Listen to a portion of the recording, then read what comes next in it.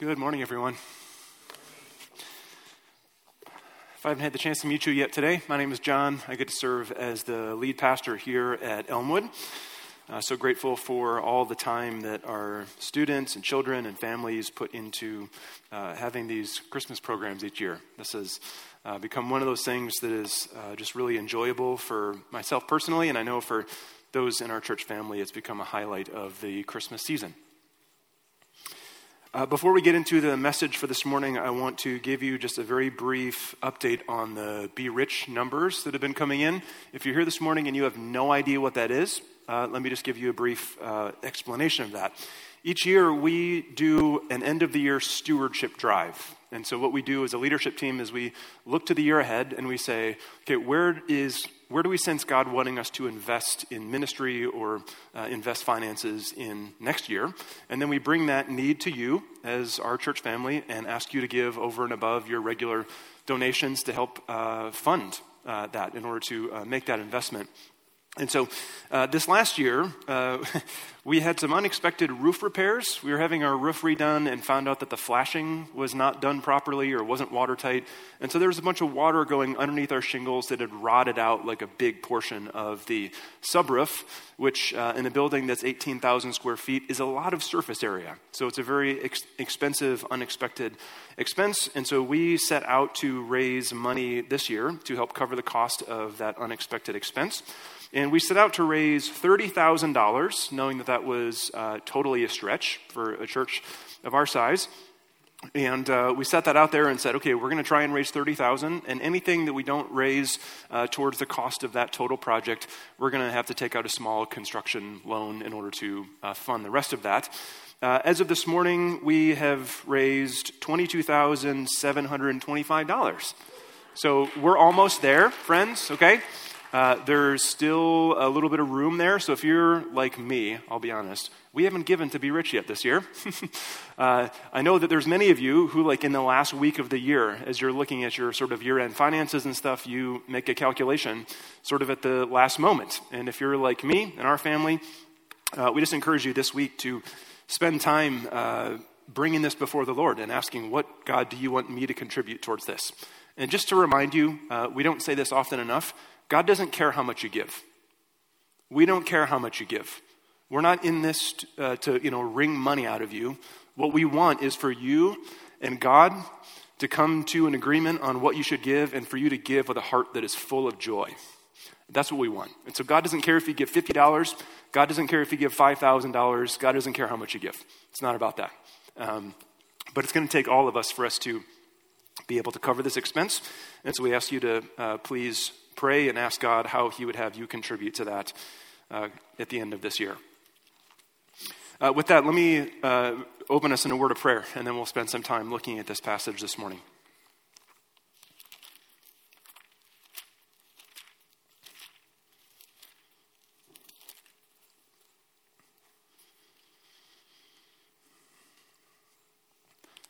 Clap your hands, all you nations. Shout to God with cries of joy. For the Lord Most High is awesome, the great King over all the earth.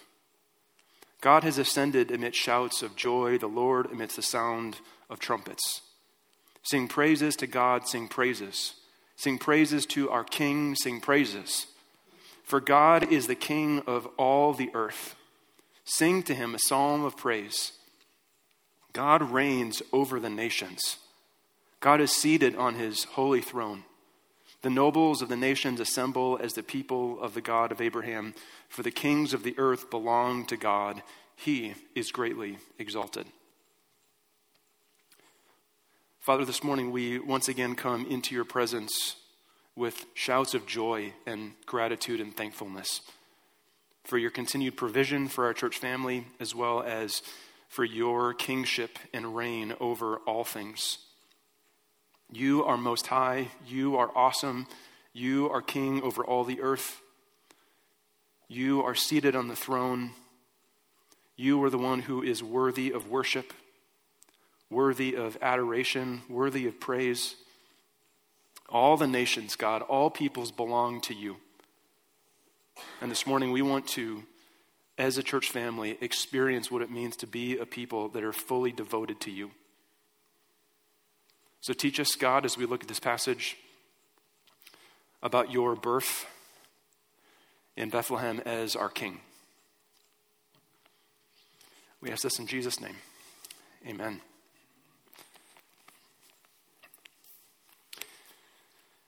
It's common for people to experience the same event or the same events in very different ways. And many times, what is good news for one person is bad news for another. Think about this economically. I just want you to imagine with me that it is the year 2008. We're in the middle of a recession as a country, and within the last 12 months or so, you purchased a new house. And because of the economic downturn, you've lost your job, and now you're in the process of losing this house that you maybe like just a little bit overextended yourself to get into in the first place. And so this economic recession is like not enjoyable at all for you. Now imagine that at the exact same time, there is an investor with a significant amount of liquid assets on hand, which enables this person to go and buy all sorts of stock at like bottom bargain basement prices. So the events of that economic recession can be experienced by two different people in very different ways. For one of those people, it's good news. For one of those people, it's bad news. Think about this in the realm of education. Imagine you're in a class and your teacher or your professor says, hey, just so you know, sometime next week, could be any time next week, there's going to be a pop quiz. So I'm not telling you when it is, so that you'll just be ready. Now imagine that there's one student who says, okay, the smart thing to do is to assume that this pop quiz is going to happen on Monday. And so I'm going to be prepared for it to be on Monday. And Monday comes and goes and the quiz doesn't come. And you're like, okay, I'm going to assume the test is going to be on Tuesday because that's the smart thing to do. Imagine there's also another student who says, you know, I'm like pretty sure that it's going to be Friday afternoon when this test comes. Lo and behold, Tuesday comes, and so does the pop quiz, and you totally bomb it because you weren't prepared for it, right? That pop quiz is experienced by those two people in very, very different ways. We can see this vocationally. Imagine that you are a part of an organization, or you're a part of a team, or you work in a department, and there's someone on your team who's like just a rock star. This person is dependable. This person, you have a great relationship with them. You just connect, you click with them. They pull more than their weight in the organization.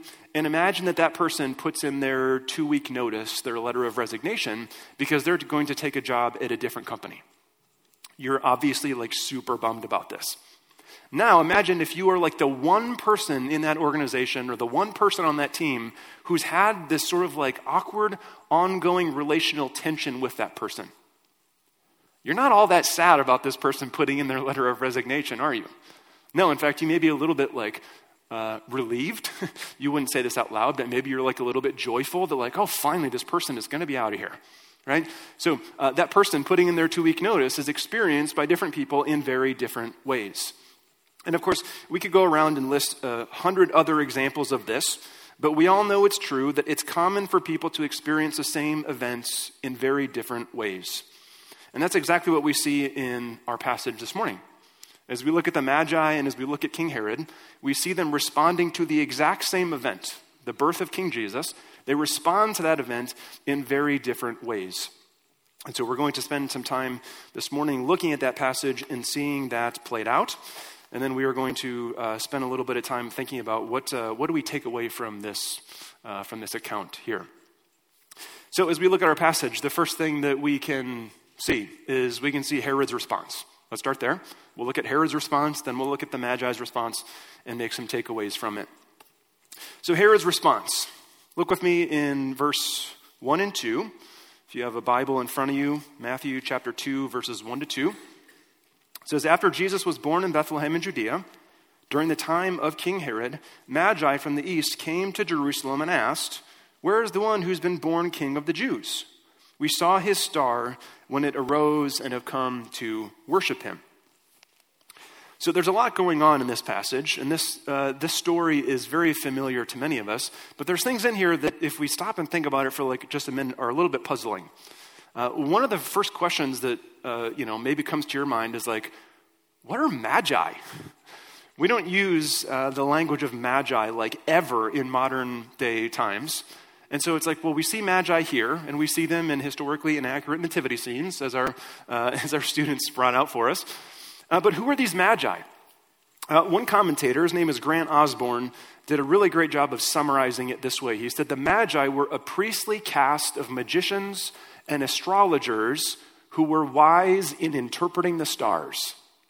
Okay, so what that means is that these magi, they were astronomers, meaning that they were very good at like observing the movement of stars and planets and all these heavenly bodies. They were really good at taking note of all of that.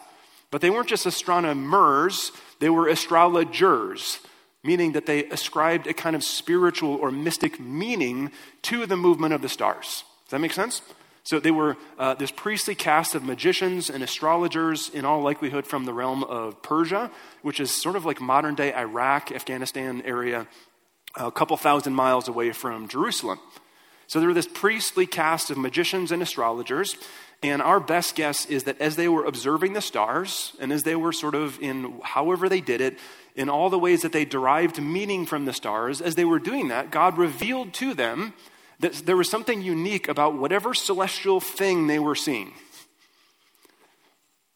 And so they respond by saying, okay, we're going to go find this king, because our astrology is telling us that what we're seeing is very important, and it's related to the birth of this king of the Jews.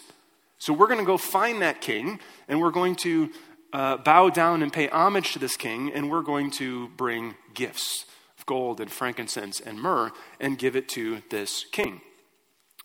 So they go, and of course they go to the place where you'd expect to find a king, right? They go to a palace. They go to Herod's palace.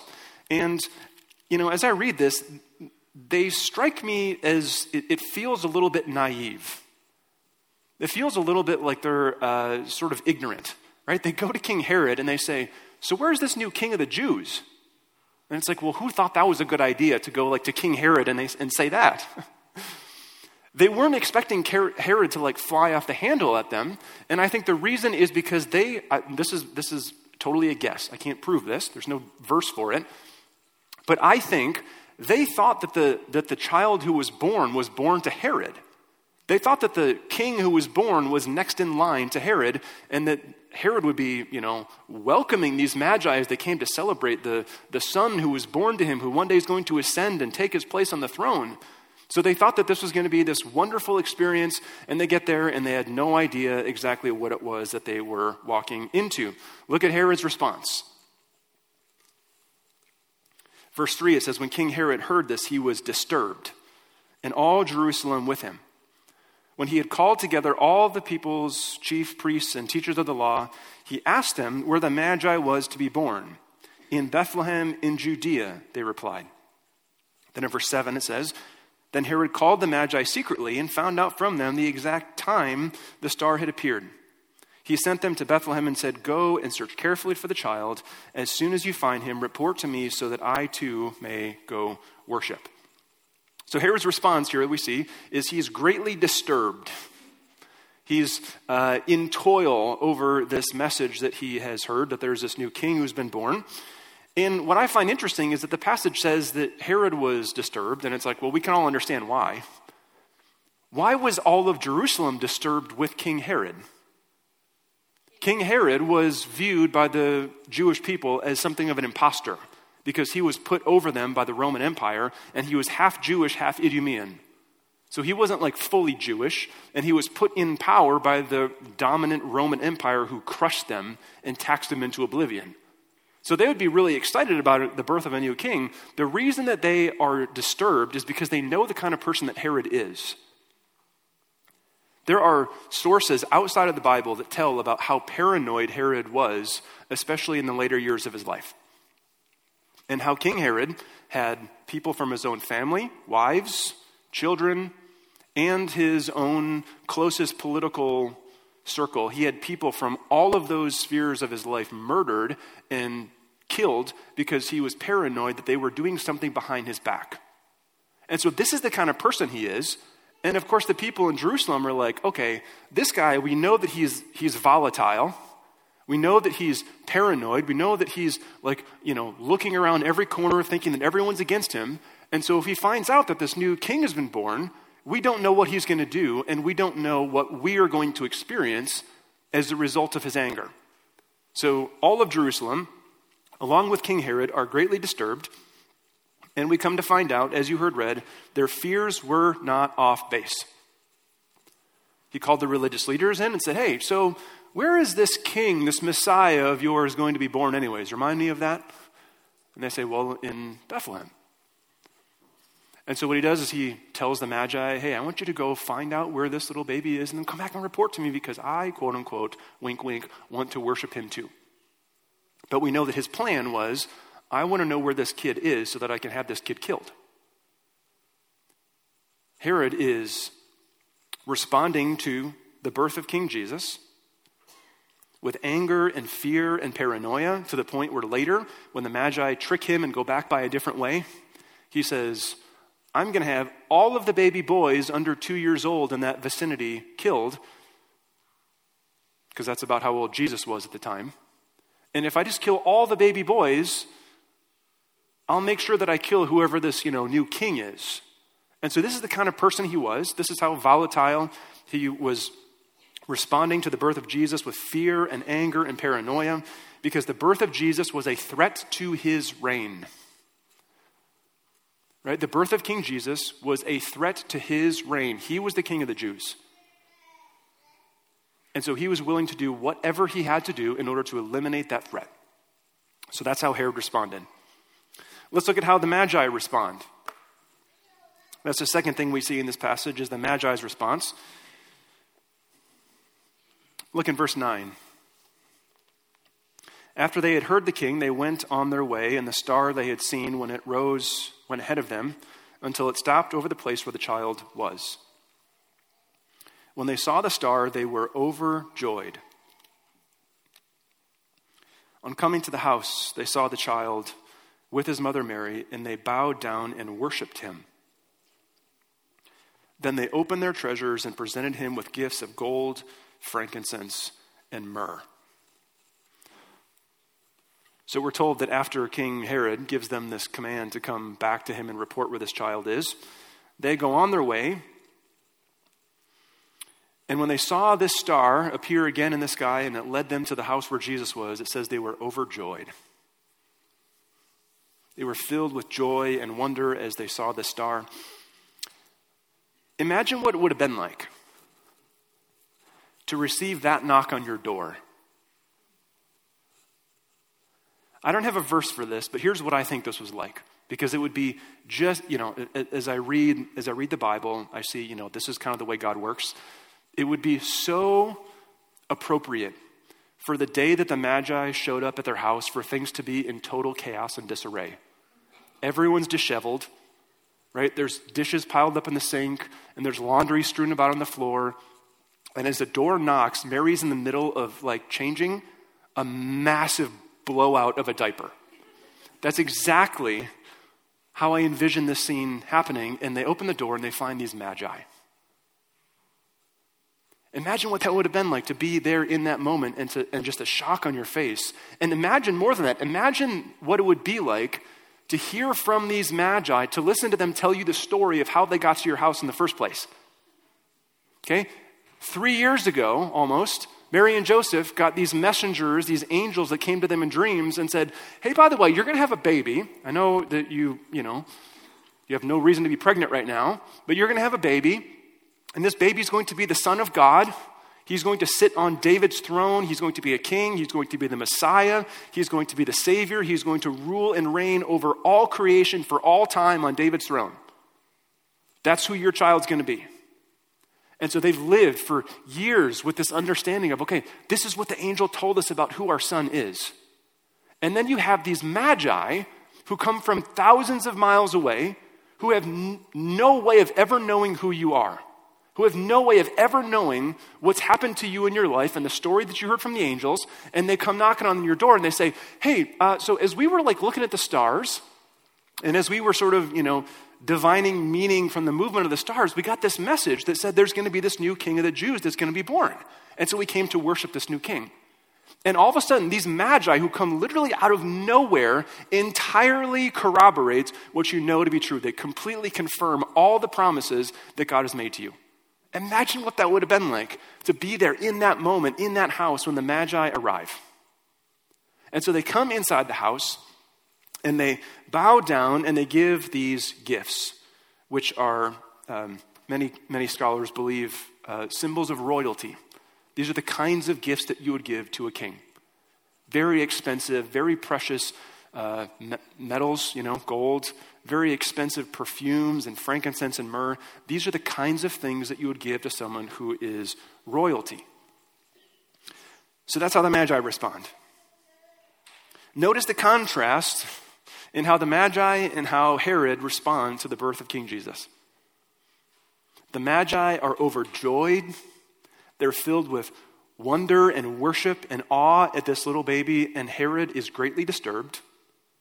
He's paranoid. He's living out of this place of self-preservation, and he wants to have this threat eliminated. They respond in the exact opposite way. King Herod and the Magi present for us really the only two options that exist of ways that we can respond to the same events that they responded to.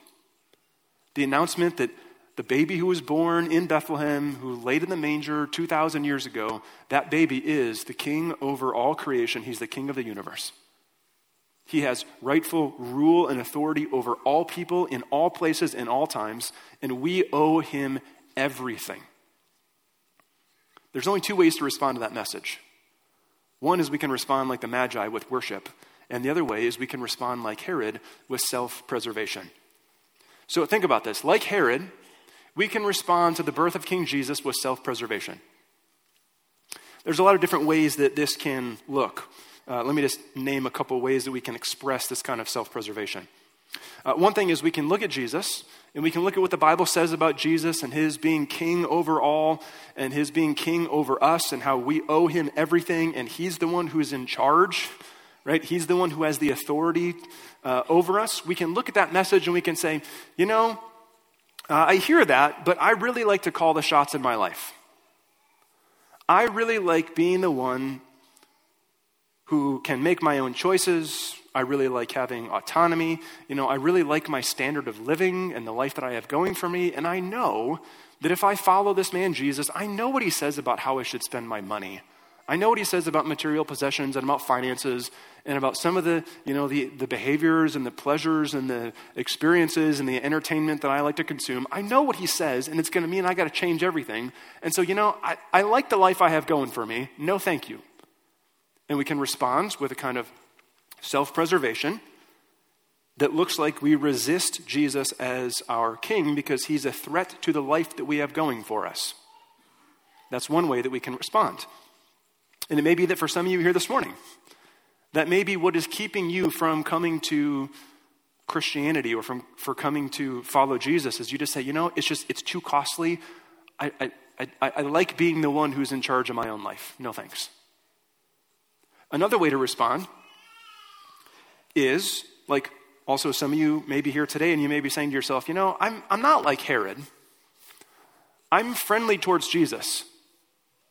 I like Jesus. There's a lot of stuff that Jesus says that it's like, yeah, I can really get on board with that.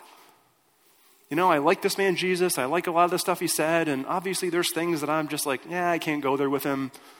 I don't really believe this, or I think that this is, antiquated or outdated or whatever. But, there's certain things that I really like about Jesus, and I'll accept those things. And there's certain things I really don't like about Jesus, and I'll just leave those things behind. And if that's you this morning, I just want to, as lovingly as I can, say that kind of lukewarm response is just another way of keeping Jesus at arm's length. That's just another form of self-preservation, because Jesus isn't ultimately the one who is calling the shots in your life.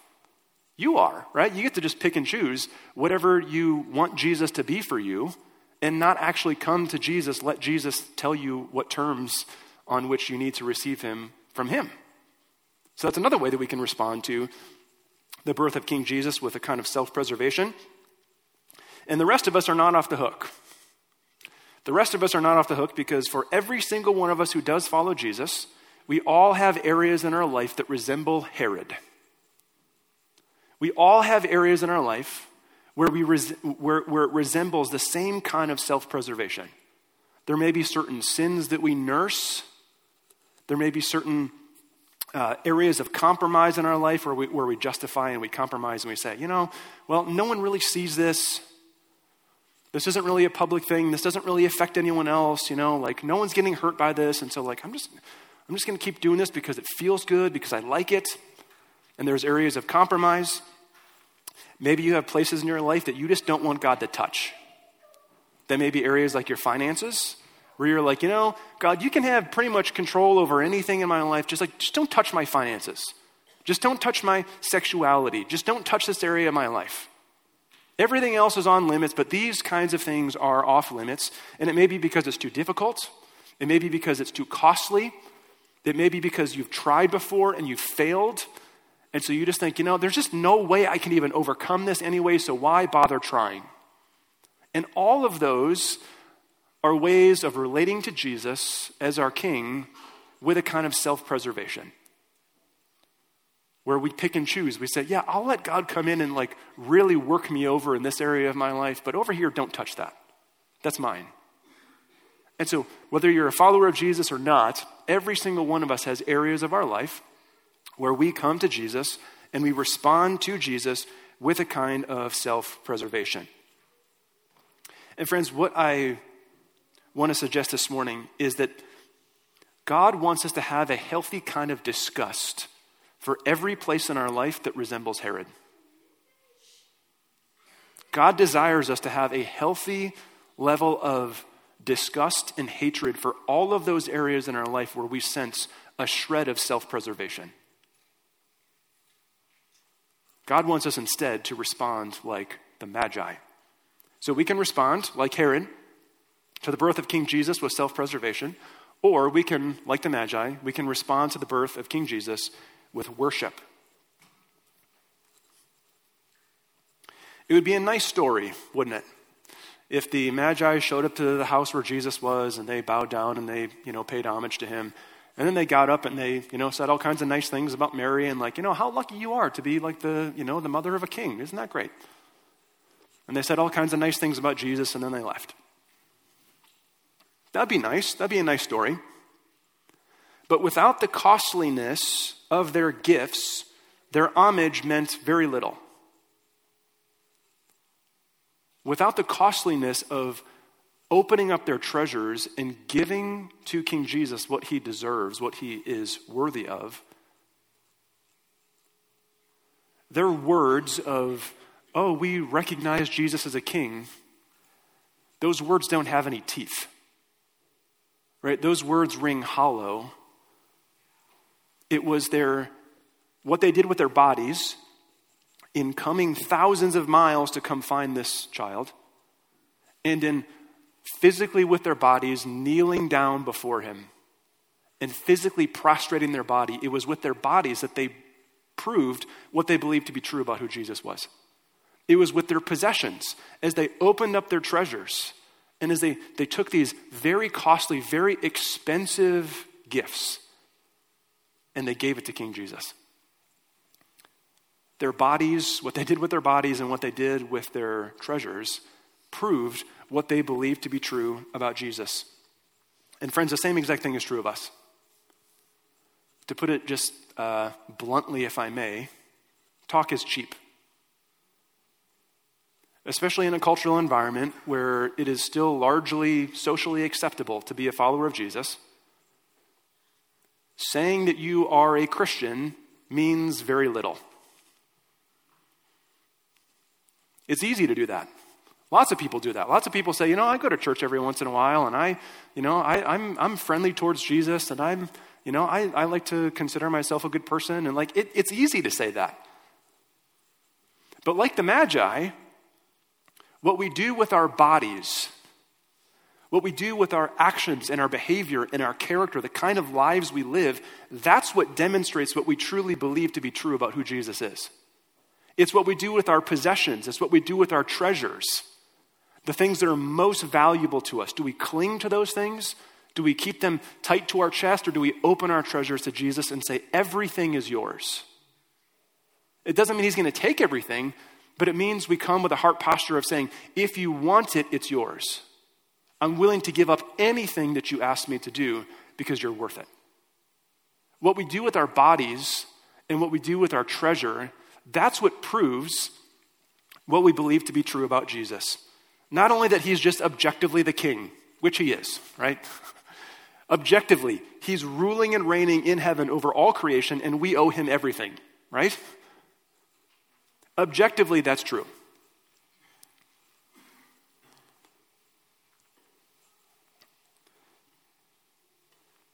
But he's worthy of our worship. He doesn't just deserve it all. He's worthy of our treasures. He's worthy of every ounce of our worship and our devotion. He's worth every bit of our treasure. And so we've got this choice before us.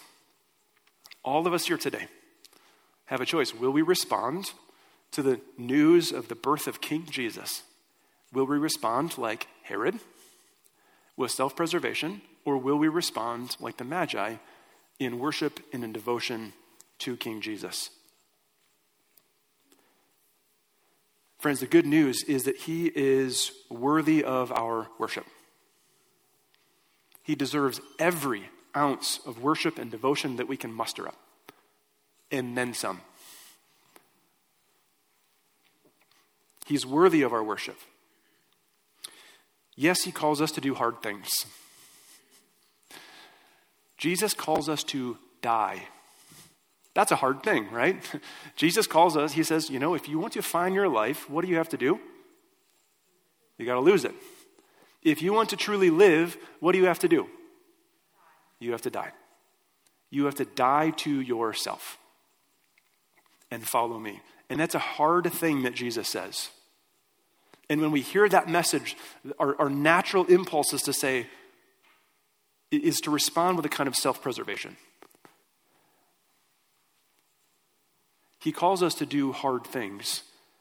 But when we lay down our lives and give up our lives to follow him in obedience, we do so because Jesus gave up his life for us. In other words, we don't go out and respond to the announcement of the birth of King Jesus by saying, okay, I'm going to go try really hard to do this and to do this and to be a good person, and then God's going to love me and accept me. What we do and how we respond to King Jesus it's a joyful response to what God has already done for us in Jesus. Yes, he calls us to die. Yes, he calls us to lay down his life, but we do so in response to him already having died for us. We do so in response to him already having laid down his life for us. Jesus is our servant king. Yes, he came to rule and to reign over all creation, and he does right now.